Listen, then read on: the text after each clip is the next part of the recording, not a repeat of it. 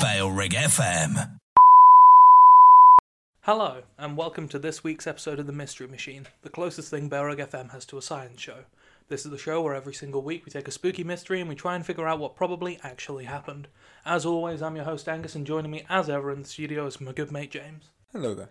How are you doing this week, James? I'm doing okay. I'm ready to find out a spooky mystery. This week's spooky mystery is the Enfield Horror. Oh, that's a good name. Not to be confused with the Enfield Horror, which is another spooky mystery that happened in Enfield in the UK. Okay. That one's fairly famous, this one less so. But there's two Enfields and two horrors. Yep. That's brilliant. It's a very unfortunate naming convention, I think. Our story begins in the small town of, you guessed it, Enfield, You always know how to get me. but the one in Illinois, Okay. in the year of our Lord, 1973. On the 25th of April, around 9 o'clock, a boy by the name of Greg Garrett was playing in his back garden when he was attacked by a strange creature. He describes it as being grey and slimy, with at least 3 clawed legs and red eyes. It apparently stamped on Greg's legs, tearing apart his shoes with its claws. Eventually he managed to get away and just ran inside his house screaming because you would. That sounds horrible. That's horrific. Yeah. What do you think it could be right off the bat? Ow. Mean old owls. That's a lot. So, I don't know, a demon? A demon? Just right off the bat, like last week you were all sceptical, this week you're coming back hard. Yeah, it's either an owl or a demon, and there is no in between. Of course. Well, half an hour later, the Garrett family's neighbours had their own encounter. Ah. Mr. and Mrs. McDaniel came home around 9:30 to find their 2 kids just terrified in the living room, claiming that a thing had tried to break into their house through like an air conditioning unit underneath their window. They didn't describe it much at the time, but it was then that the McDaniel family all heard a strange scratching sound kind of moving all around their house. Mr. McDaniel kind of very cautiously moved to the door and yanked it open, thinking it would just be like a wild animal, maybe even like an owl. And he wasn't very afraid. But then he became very afraid when he came face to face with this horrible, disgusting looking creature. And like any good American, he grabbed his gun and tried to just straight up ice it. Oh, that's brilliant. We love it, because whenever it's Middle America, it's always like, they saw a monster and then shot it. They just shot at it. He fired 4 shots into the creature, but apparently all of them hit, but it just reacted by hissing like a wildcat, he said. The creature then disappeared into the night, covering a distance of about 50 feet in 3 just kind of big leaping strides, before disappearing into the underbrush on the other side of a railroad track just over the road. Any thoughts? Oh, okay. So it was like a cat, but big, and it can jump really far. And it's horrifying. A kangaroo? The last kangaroo in America. Yeah, like one because it was taken from the zoo, and it's like, because it can hop really far, and it's got cat-like features, and I imagine it could have a Grey and slimy, red eyes. Yeah, man, it all checks out. well, contact lenses, and it's been in the water. Right. It's a kangaroo. What is this zoo doing, man? The McDaniel family then called the police, who searched the surroundings for like any evidence, and they found tracks in the back garden. Okay. These were of a 3-legged creature, like Greg Garrett described, one leg of which was smaller than the other 2, and it had 6 like toe pads, you know, like dogs have. And there's kind of like fleshy bits on their feet. It had 6 of them on each foot. So that's not how you describe a kangaroo. No, it absolutely isn't. So someone's doctored this police report. So about 2 weeks pass until we're on the 6th of May, when Mr. McDaniel is woken up in the night by the howling of some neighbourhood dogs, grabbed his gun, again, good, Oh, what a good American. and cautiously opened his door this time. He saw the Enfield Horror once again, only this time it was in the distance, kind of like dragging itself down the railway tracks, kind of like feeling them out with its weird kind of legs. Mr. McDaniel says it didn't look like it was in a hurry, which is nice. Oh, that's good. Because it's got some free time just to, go for a walk. The problem is with horrors these days is that they're so busy. Yeah. So it's really nice that he's getting out a bit. Now, whilst Mr. McDaniel's first incident was picked up by the press, this second encounter is when it went just astronomical.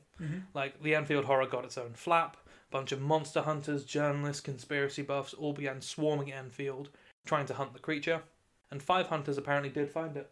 Oh, that's nice. But they didn't catch it. No, they found it hiding in the forest, and they opened fire on it with several weapons, but again, just didn't seem to do any damage, and then just kind of jumped off into the wilds again at a similarly high speed. Just hopping off. Just hopping away, man. Then the last confirmed eyewitness of the Enfield horror was a radio journalist called Rick Rainbow. Great name. That's brilliant. Let's just soak that in for a second. That's a 60s Batman villain. Rick Rainbow on the radio, yeah. Just, can you imagine? Like, why are you listening to us? Go listen to Rick Rainbow, man. But he claimed to have seen the creature lurking outside an abandoned house not too far away from the Garrett family and the McDaniels family's home. And Rick Rainbow is a trusted source. Absolutely, yeah, man. If Rick says something... We gotta believe it, yeah. Yeah. That's a Rick Rainbow promise right there. He's probably dead now. Oh, this is actually really insensitive if you think about it. Yeah. Although he wasn't very close, he did manage to tape record the Enfield horror's scream as it moved away. Rick Rainbow from the radio recorded? Yeah. Nice. I would love to play this recording for you, but I cannot find it anywhere. Oh, that's a shame. Not even the second page of Google has it. Oh, no, that is everything. That's everything. I did find a Facebook page of someone talking about the recording. Yeah. But apart from that, there's just no evidence of it. Because what happens is when you search Enfield horror, you get the other Enfield horror, which has a bunch of documentation. And I don't care about it. No, that's too big. We're interested in solving the little mystery. Yeah, the little mysteries, like this little guy. Because apparently he was about 5 foot tall. Oh, that's cute. According to Rick Rainbow, obviously trusted source, he gives a different description of like an more ape-like kind of Enfield horror. Like, the original one was just kind of this slimy mess. This one seems more like a beast. So, like, more ape-like. Yeah. So Rick Rainbow, off the radio, records the orangutan. Oh, very good. Thank Very good. Is this just all you're providing now as witty puns? Yeah. Shortly after, a cryptozoologist by the name of Lauren Coleman arrived in Enfield and did their own interviewing and hunting and the like. That's cool. They describe hearing a strange banshee-like cry when they were exploring the area, but never actually found the horror itself. That's kind of like the last bit of active investigation that happened in Enfield. Okay, so it was a horrific creature that was seen, recorded, but lost. But lost, yeah. If only we could talk to Rick Rainbow. Man, if you're listening, like, get in touch. We'd love to hear this recording. This more ape-like Enfield horror is actually more in line with some older reports from the nearby town of Mount Vernon from around 30 years beforehand. That doesn't add up because American monsters stay in one place for about 60 years. They don't go to other towns. It was the 20th century, man. People were moving about. Maybe they got evicted. Increased mobilisation. Yeah, that's a good point. Go on the train. In 1941, there were several reports of like a fast, gorilla-like creature with red eyes that terrorised the town of Mount Vernon. So some people theorise that this was the same creature or the same species that lived somewhere in the surrounding wilderness. Oh, okay. Obviously, that's just a theory because both of these things have never been found. Yeah, if you found the first one and it was like maybe the second one was that. It's the Mothman thing of anything remotely strange. Like, we were going to do the Flatwoods Monster, which is just kind of Mothman again. Oh, okay. It's very similar and just some kids saw it. The thing is with this one is like it's such a vague enough description. It's a horror. It's a monster. That a greasy ape boy and a greasy kangaroo can all kind of sound like the same thing. This is one greasy zoo they've got running That's here. a good point. With a greasy banshee scream as well. Yeah, no, absolutely. But speaking of Mothman, Lauren Coleman wrote a feature on the Enfield horror in Fate magazine with John Keel, who you may remember as the author of the Mothman Prophecies, which is a great read. And they kind of co-wrote it. For some reason in that they call the creature a swamp slob. It has no relevance to the case, I just wanted to include it. Just because he's so greasy, I guess. So greasy, I guess. This just feels like bullying now. Yeah, there's no swamp. They're just being mean. Yeah, he's a bit of a wet boy. But then years later, the Enfield horror case was examined again by Lauren Coleman and old mate John Keel. In a book called Mothman and Other Curious Encounters. Mothman and the Boys.